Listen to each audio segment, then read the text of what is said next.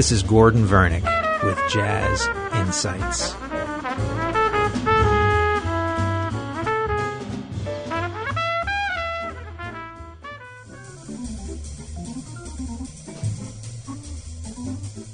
Today we're going to continue with the music of Wes Montgomery, starting in 1963. One of his good friends from Indianapolis was an organist by the name of Mel Rhine, and he had been playing with Mel for many years, from the mid to late 1950s up through the mid-60s. They did a record in 1963, and we're going to listen to, it's an old jazz standard. It's called Dearly Beloved. It has a wonderful introduction. It's a short song. Then we're going to skip over to Wes's solo, which again has that wonderful construction, single line, octaves, and block chords. A wonderful recording. Dearly Beloved, 1963.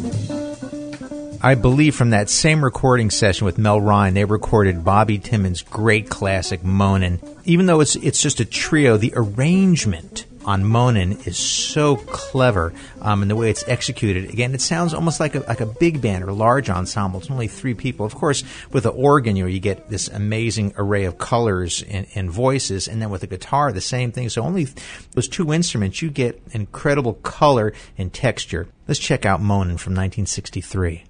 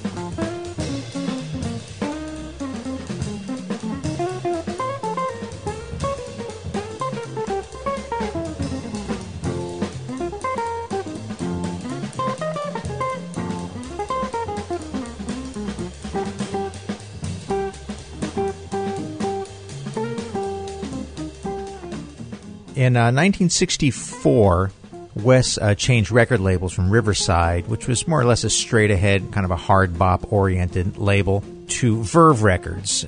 He was with Verve Records for 2 years, and a lot of those records feature him with a orchestra or large brass section where he's the only soloist, but they're quite carefully produced, and they're not nearly as spontaneous or kind of straight ahead as his previous records. There's some wonderful records from that period. But in 1965, he went back to that great quartet format, and again he's playing with Miles Davis's rhythm section from the late 50s, early 60s, Wynton Kelly, Jimmy Cobb, Paul Chambers. And this record was called Smokin' at the Half Note, 1965. Half the record was made live, half was done in a recording studio. There's some great tracks from this record. We are going to listen to one of Wes Montgomery's most famous compositions, which is entitled 4 on 6. It was recorded in 1960 on the incredible jazz guitar, but this particular version is really the definitive. This is Wes Montgomery's 4 on 6 from 1965, Smokin' at the Half Note.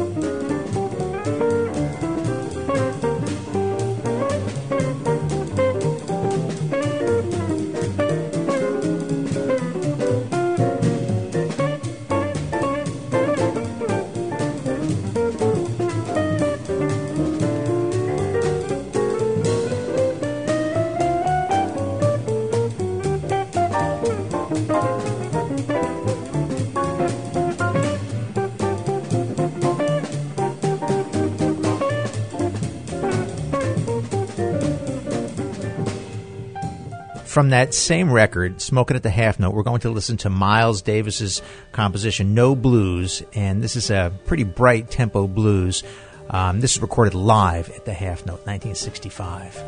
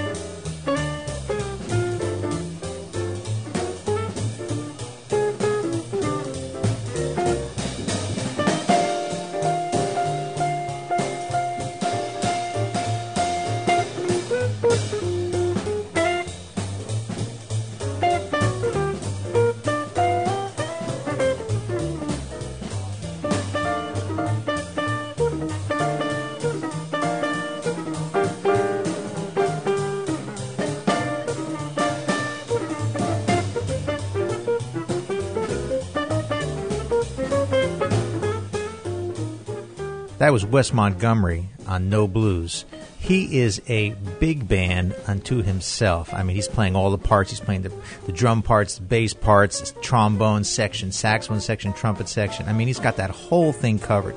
You also have to remember that he was born in 1923, so he grew up in the big band era, so that sound was familiar to him. That's a wonderful record. In 1966, he moved over to A&M Records, which was started by, I believe, Herb Alpert, and those records are a little more commercial than the Verve records. I guess you could say some of those recordings, although of very high quality, border on what we would call smooth jazz. They're very, very accessible to a wide audience. You know, in 1966, Coltrane was making these very abstract records, as many of the other avant-gardists. Wes was making recordings that were of high quality, but very accessible.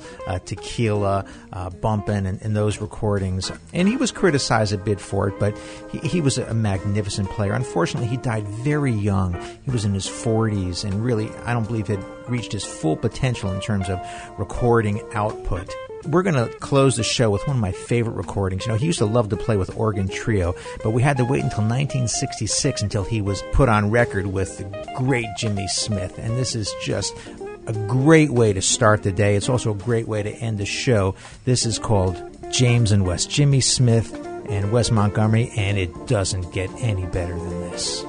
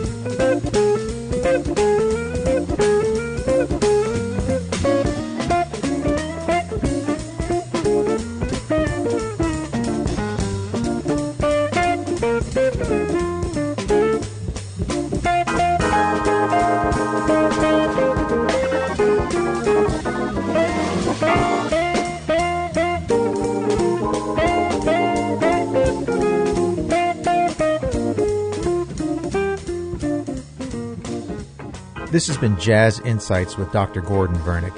Visit me on the web at gordonvernick.com. Jazz Insights is produced by WMLB AM 1690, the Voice of the Arts in Atlanta, Georgia.